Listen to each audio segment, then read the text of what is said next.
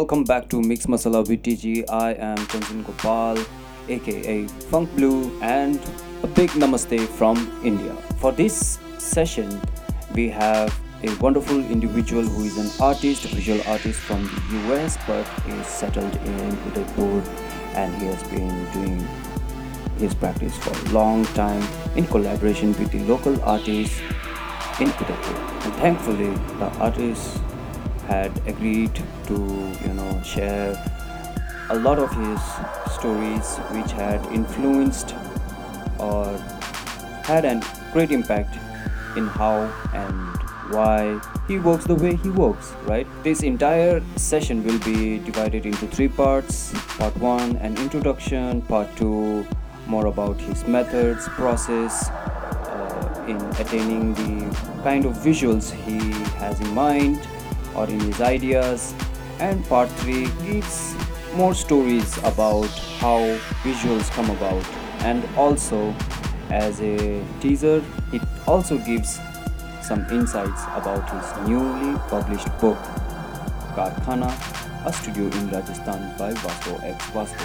You can follow him and you can check out his works, his older works, on his website vascoxvasco.com. And remember, people, this is Funk Blue brought to you by TG, and welcome to the show.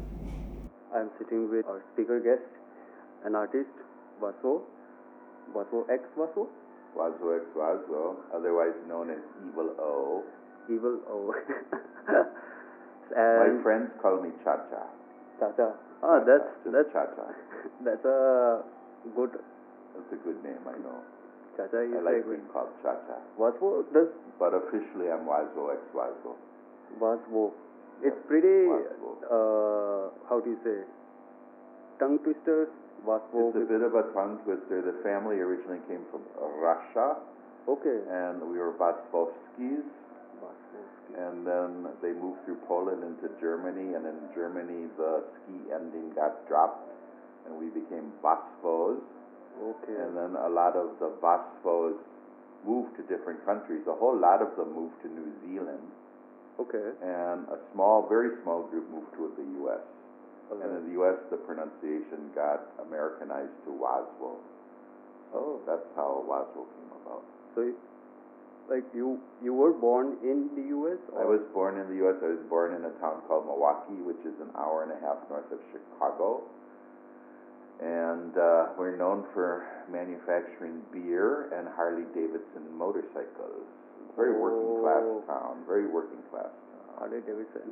But we have a beautiful art museum, the Calatrava Art Museum. It was designed by Santiago Calatrava, the Spanish architect, and it's just gorgeous.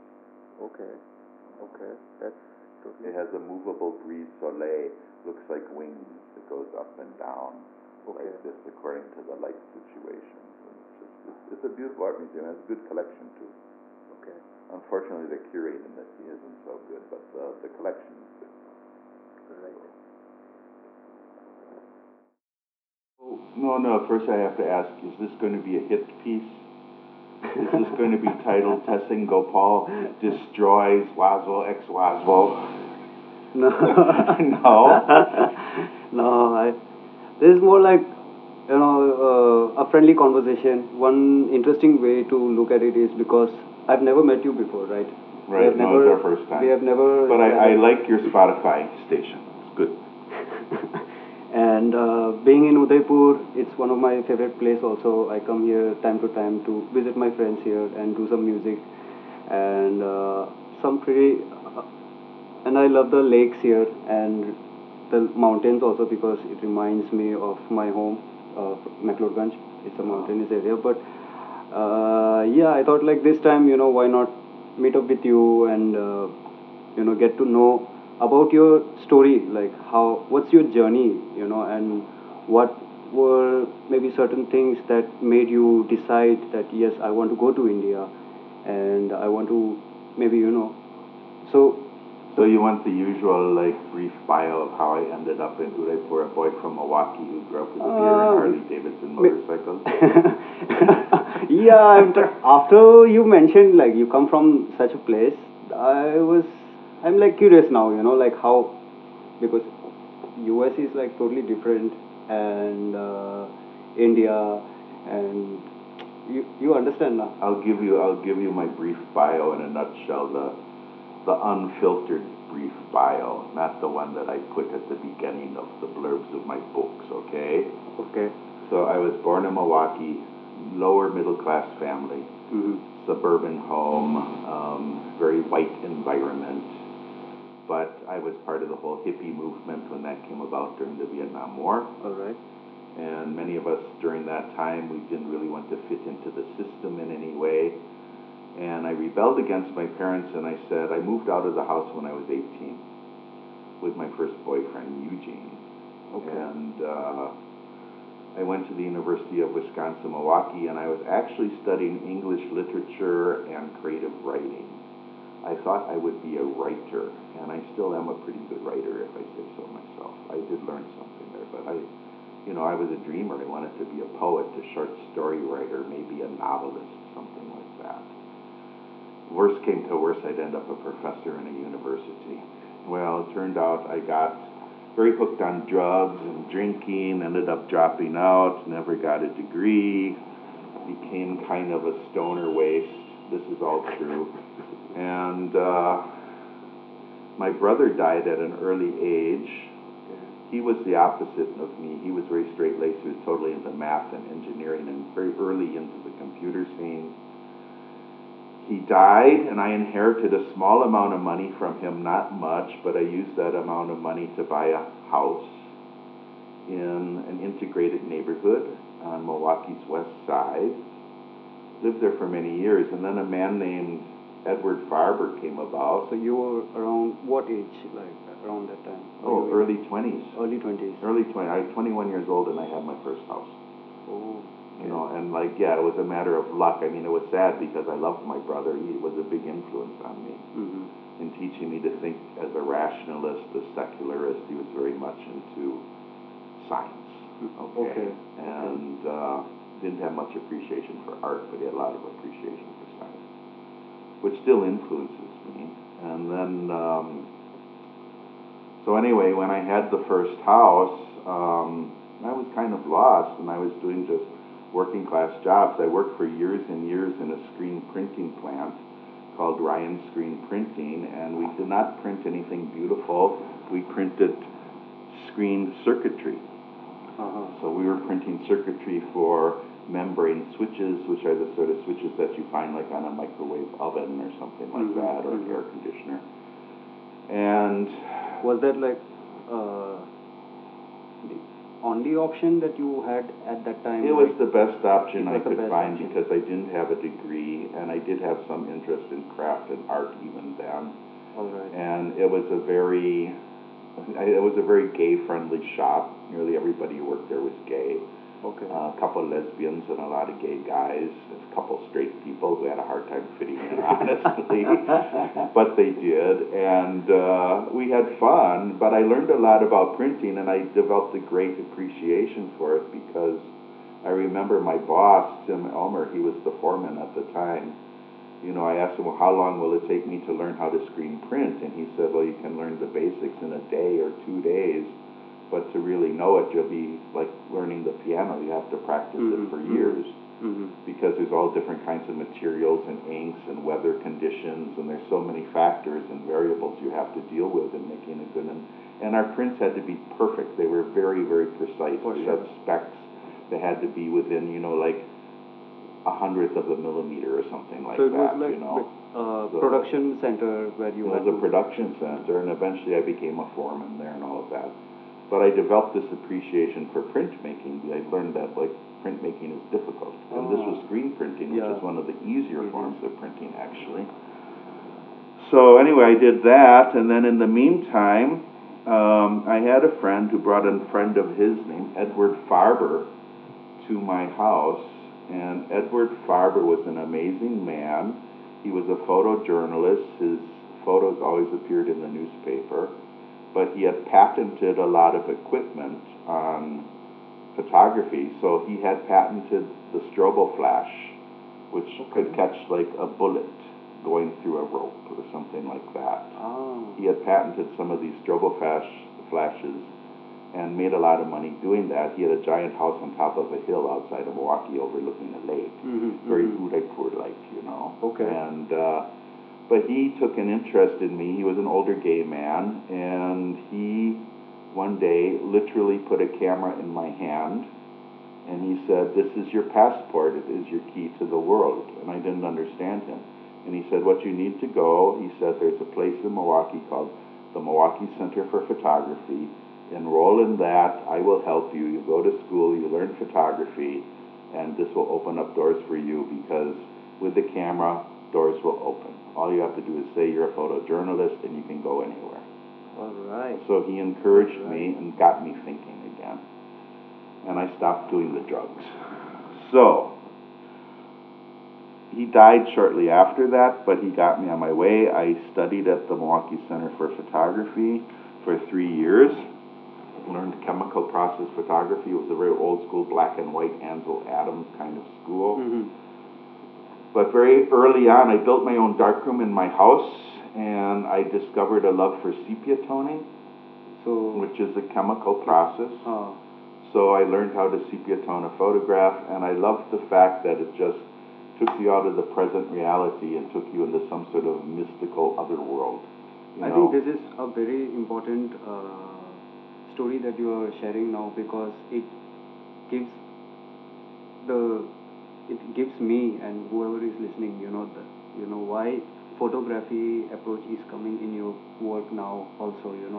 because you look at your artwork, and you can see, like, even though you had mentioned that these images are hand painted, but very photogenic, it has that photographic elements also depicted within the paintings. Yes, also, yes. and it's a very interesting story to actually know. Well, this is an evolution, and first of all, I have to say, like, the original sepia photographs, which became my first book here, India Poems, which were all sepia photographs, chemically processed. Sepia tone is a very specific process that gives you this gold, this rich brown color, and people now equate sepia tone with nostalgia, because old photographs always had kind of that brown tinge. So you to it. worked a lot with films and Yes. analog. And it was all analog. Right. Digital hadn't been invented yet. A friend who is a bird watcher. He works now in the United Nations for environment or something. Okay. So he was like my mentor for photography, and he had come to Dharamshala to do a research on the population of vultures. So the number of vultures were going down because of some issues that were happening. So he was there for documenting this thing. And so yeah, my mom introduced me to him, and from very young age I was really much into wildlife and doing photography of birds and things like that. And he would hand me this. I was just like the, how do you say, what's that word called? You know, just holding his equipment. Right. You were the assistant. Yeah, and I was really young, and the cameras were like so heavy, and he has those like really those giant giant telescopic lenses. You need and those for doing early in the bird morning I had to photography. go, and he would tell me to, like, come with me, and after a year or so, then he gave me a camera, and he was like, now you start shooting, and I couldn't even like hold the camera, but it was very heavy. So I was like always into drawing. So he was your Ed Farber. He got you going. Yeah. So Okay. and he always, my mom and everyone in the family always supported me, because like I used to be very quiet. Even in college also, if you ask, very few people I talk with openly. Otherwise, I normally just stay in my own zone. I'm like that kind of person. But yeah, and I think that's very important. Like when you have a friend or someone who tells you, gives you something, and they're like, okay, you do this, and things are going to open up. Yeah. I think it's very important. You need older guides in life. Mhm. And I really feel that's so true. And I mean, I was lost when I was young because I didn't really know what I wanted to do in my life. I wasn't sure. My mother was an artist. She painted. All right. She did very traditional landscapes and oils. I had a cousin, actually it was my cousin's husband, Ed Green, who worked with the Milwaukee Public Museum, which was a natural history museum. But he actually supervised the teams of artists that painted the backgrounds of the dioramas. So you'd have like the taxiderm tigers or lions or something in a display case, and then he supervised the artists who would make it look real with the painted background and all of the props. And I used to go to the museum, and I would be left behind the scenes in the museum all the time because I could go visit Ed, and he would show me these different things, which was, and this is the Department of Entomology or something like that, And I'd see the man who made the giant insects out of fiberglass and all of this. So that was part of it. And then his wife, Doreen Green, was a teacher of art in the public schools. And I had a couple aunts, great aunts, who lived in the Rocky Mountains. And they had actually died. I think one of them had committed suicide, but they also painted landscapes. So in my family, and even my father dabbled in painting a little. So in my family, there was no stigma about wanting to be an artist, but everybody said it's very, very hard. You can't support yourself on it. It's going to be a very difficult journey. Which it was and still is. I work all the time, contrary to popular belief. And anyway, I want to go back to the sepia and my journey, because sepia, everybody thinks, is nostalgic now, but that's only because we look back and all the old photos are brown. But originally, sepia was thought to be more rich and a more beautiful photo than the pure black and white. So initially, they sepia tone photos because they thought they were more beautiful. And it's also more archival because the sepia process actually helps fix the photo better and make it better for preservation. So anyway, I did India poems, and then I thought, well, my connection with India, how did that happen? My father had been in India during World War II. So before we get into India, I'm just rattling through my bio, but you can interrupt me at any time. So you had your camera and you started taking photos, and during that period, how did you decide? Like, were you just taking pictures of randoms? I was like any young photography student, and I was taking pictures of almost everything. And I have kind of a funny story about that, because our first assignment was to photograph a plant and put it up against a black backdrop and put it up against a white backdrop and photograph it with different settings and exposures and see how they varied. Very basic. And I took this stupid Sansevieria plant. We call it a snake plant. It's a very dull house plant. And I just took it like a science experiment. I just photographed it like they said. I brought it in. And when I went in, all the other students in the class had these beautiful photos of plants, and mine was just this dead-looking plant sitting in a pot, totally not artistic. And the teacher was like, "You didn't do anything with it. You didn't do anything with it. You have to do something with it," like that. And then something clicked, and it was like, yes, of course, I'm supposed to be here to make art. I'm not just doing science experiments. So I was a slow learner sometimes. But anyway, my father had been in India World War II and Mumbai, and then up to Karachi. It was before partition. He ended up on the base of the Himalayas, working with what was now called the Flying Tigers, but he was totally ground-based, flying armaments over Burma, over the hump into China, and then he ended up in China at the end of the war. So he had a big photo album, which I still have, which is titled China, Burma, India. And as a kid, I would look through that photo album, and I was just entranced. So I always knew I wanted to come to India. All right. And first time I came was '93. I only spent like 10 days. Landed in Delhi. India was a very different place in '93. There was no metro. There were still cows walking around in the middle of Connaught. After 1 year, I was born. Yeah, and I had such culture shock. I literally hid in my hotel the first 2 days. I was afraid to leave the hotel. And then I finally got out and about, and I was captured by an auto rickshaw man. So you had an idea about India through my dad. Through your dad and photographs. Right. Okay, and when you. But I still experienced the culture shock. Okay, you Yes. experienced. I don't Okay. think I would these days because India has so modernized. All But right. in '93, it was still rather third worldish, Mhm. even in Connaught Okay. Place. So, and I hadn't experienced that before, honestly. And so I was captured by a rickshawwala, and he took me to a travel agent down some dark alley, and at night. And they said, "Where do you want to go?" And I knew I wanted to go anywhere but the Taj Mahal because I knew everybody did the Taj Yeah. Mahal. I wanted to see Uh-huh. something different. So I pulled out my Lonely Planet guide and I opened it up and there was a photo. And the photo showed this beautiful lake with temples and ghats, and underneath it said Udaipur. And I said, I want to go to Udaipur. All And right. so they sold me a round trip ticket, air, from Delhi to Udaipur, and 10 days, I think it was, at the Hotel Hilltop Palace, which is a rather nice hotel. And the whole package was $400 at the time. Mhm. So I came to Udaipur. I had a wonderful rickshawwala named Khan, and Khan drove me all around. There was a boy staying in the hotel named Sarab, who I met, who was an Indian businessman, and he actually treated me to dinner at the Lake Palace. In those days, you could just go to the Lake Palace for dinner if you wanted to. Oh.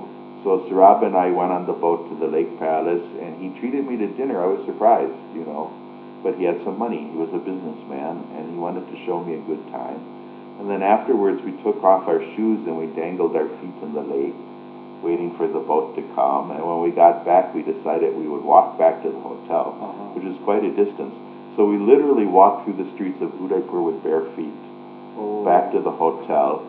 And I never will forget that. It was such a beautiful, beautiful experience.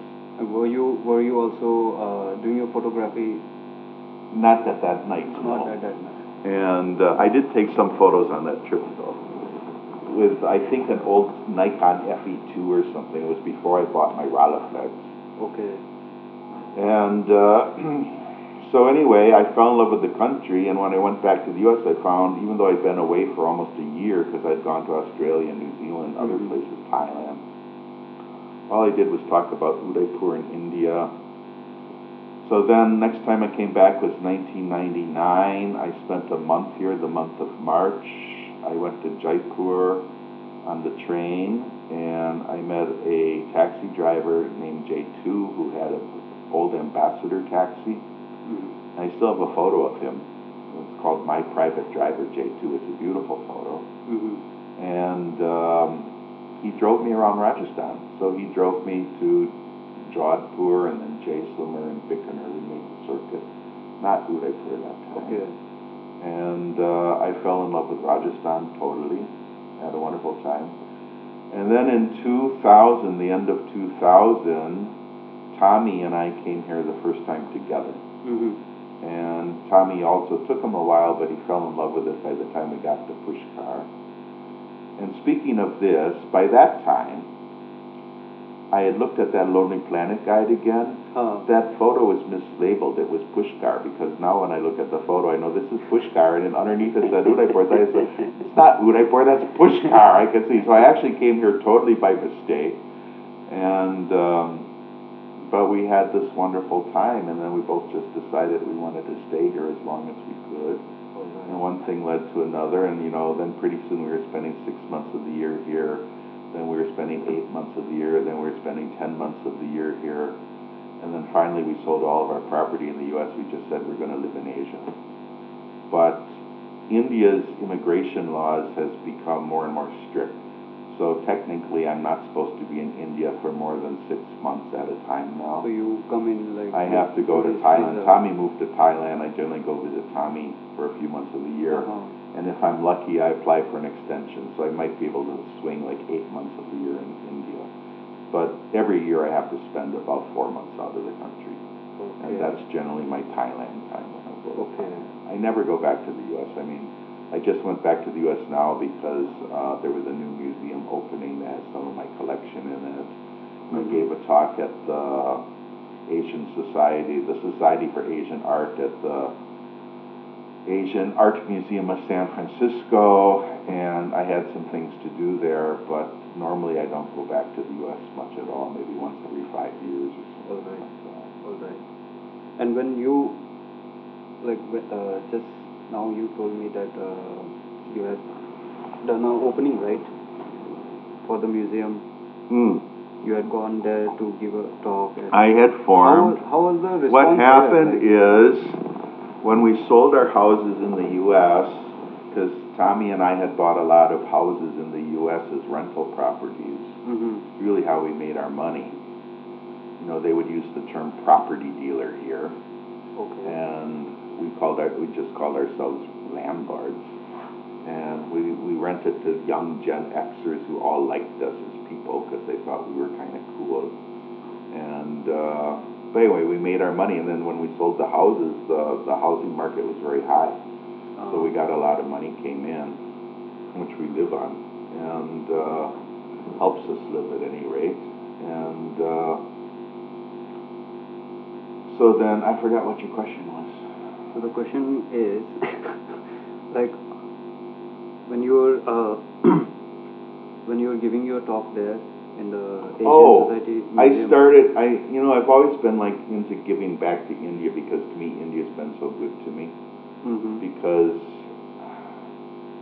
it's very rare that a foreign artist in India gets any kind of attention. And if they do get attention, it generally lasts for one exhibition and then it's over. But India has had some sort of fascination with me, so I'm rather lucky because I've been in the news now since 2001. What's your like? So I mean, because you're coming from US and you're living here now in Udaipur, the kind of interactions that are there with Indian artists and foreign artists, like outside artists, regarding your work, how is it?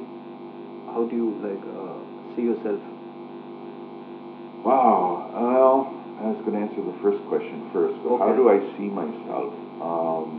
Because it's a lot of back and forth, and for you also. Well, I decided that I wanted, when I did the India Poems photographs, I decided that it seemed to me like most foreign artists, be they American, British, French, Australian, or Japanese, Mm-hmm. when they came to India, they photographed here, then they always went back to their home countries to have exhibitions. And I thought I really want to exhibit in India because I want feedback from Indians. So we organized the Traveling India Poem Exhibition, and Rajan Pulari, the printmaker, became a friend because he was based in Goa. That's where I met him. And he suggested I go to Alliance Francaise in Goa and pitch a show. Mm-hmm. So I did that. So that was your first show in India? It was actually my second, because my first show was at Kashi Art Cafe in Kochi. Okay. Because I was friends with Anup Skaria, who's now passed away, and Dory Younger, who ran Kashi. And then Alliance put me on the circuit, so pretty soon I was showing at Alliance Francaise in Bangalore, and we went to Sri Lanka. We showed them at Alliance Francaise in Colombo and in Kandy, and this is when, I still didn't have a lot of money. I had an assistant named Shrinu who was from Hampi, and like I was so paranoid. Like I was so paranoid that like people would scratch my photos if I let other people frame them. So I had the frames made, and I always would put the photos in myself. Like scratched your photo means? I was because the silver gelatin prints scratch very easily. Yeah. And they take so long to make. Each photo takes like a day to make. So I was like very paranoid about them getting damaged.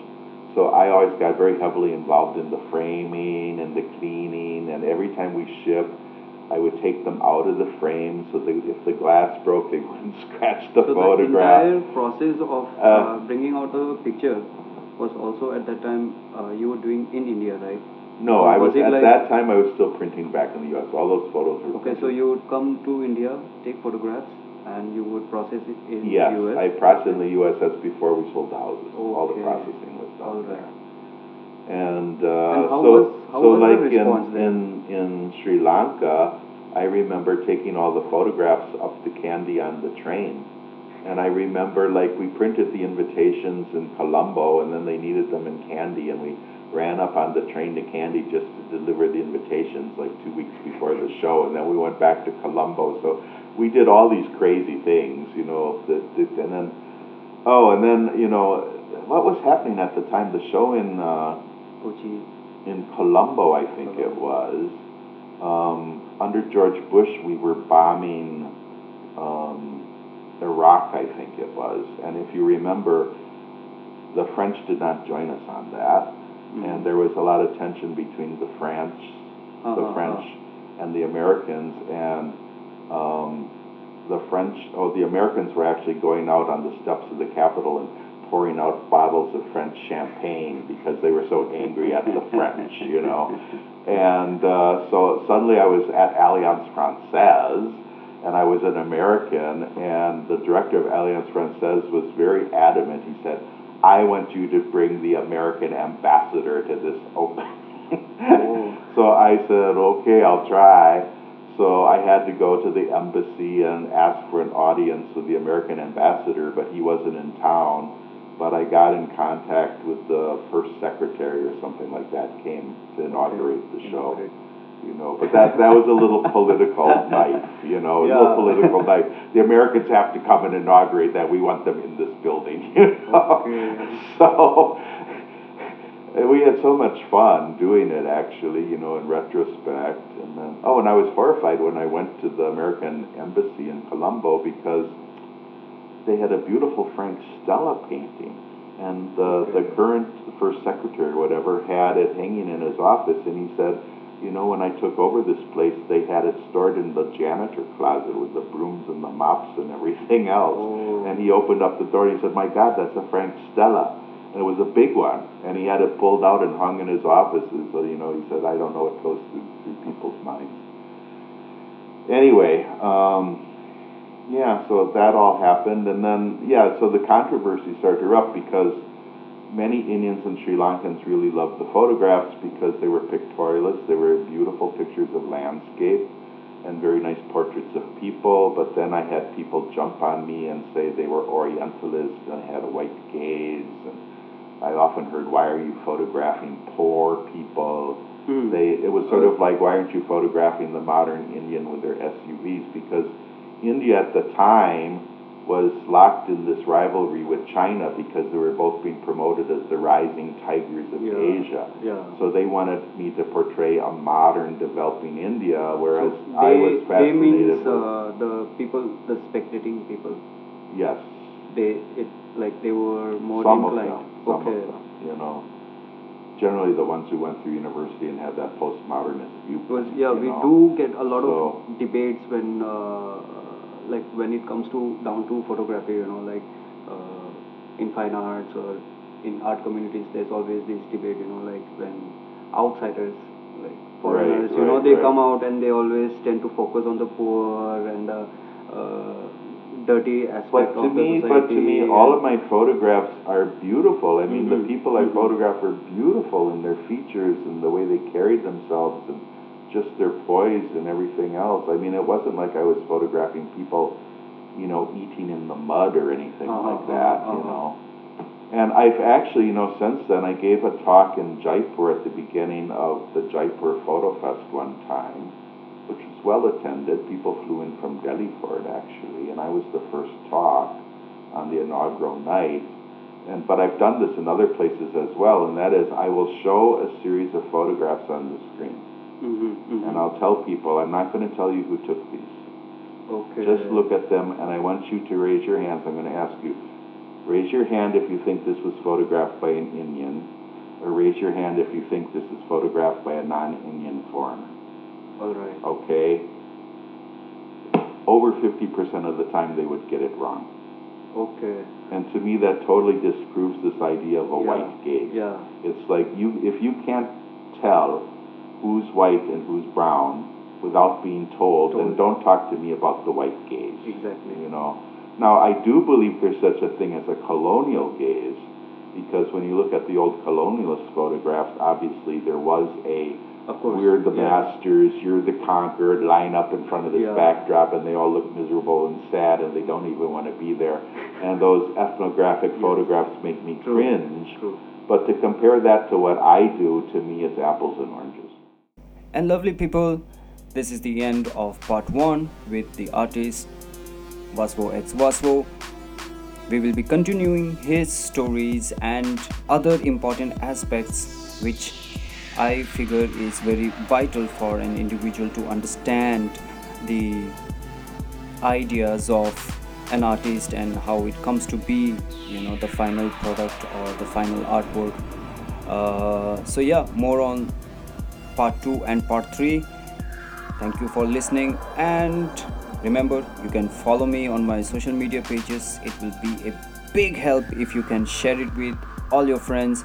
And yeah, if you have any questions, anything that you would want to share, do let me know. You can DM me in my social media pages, and you can email me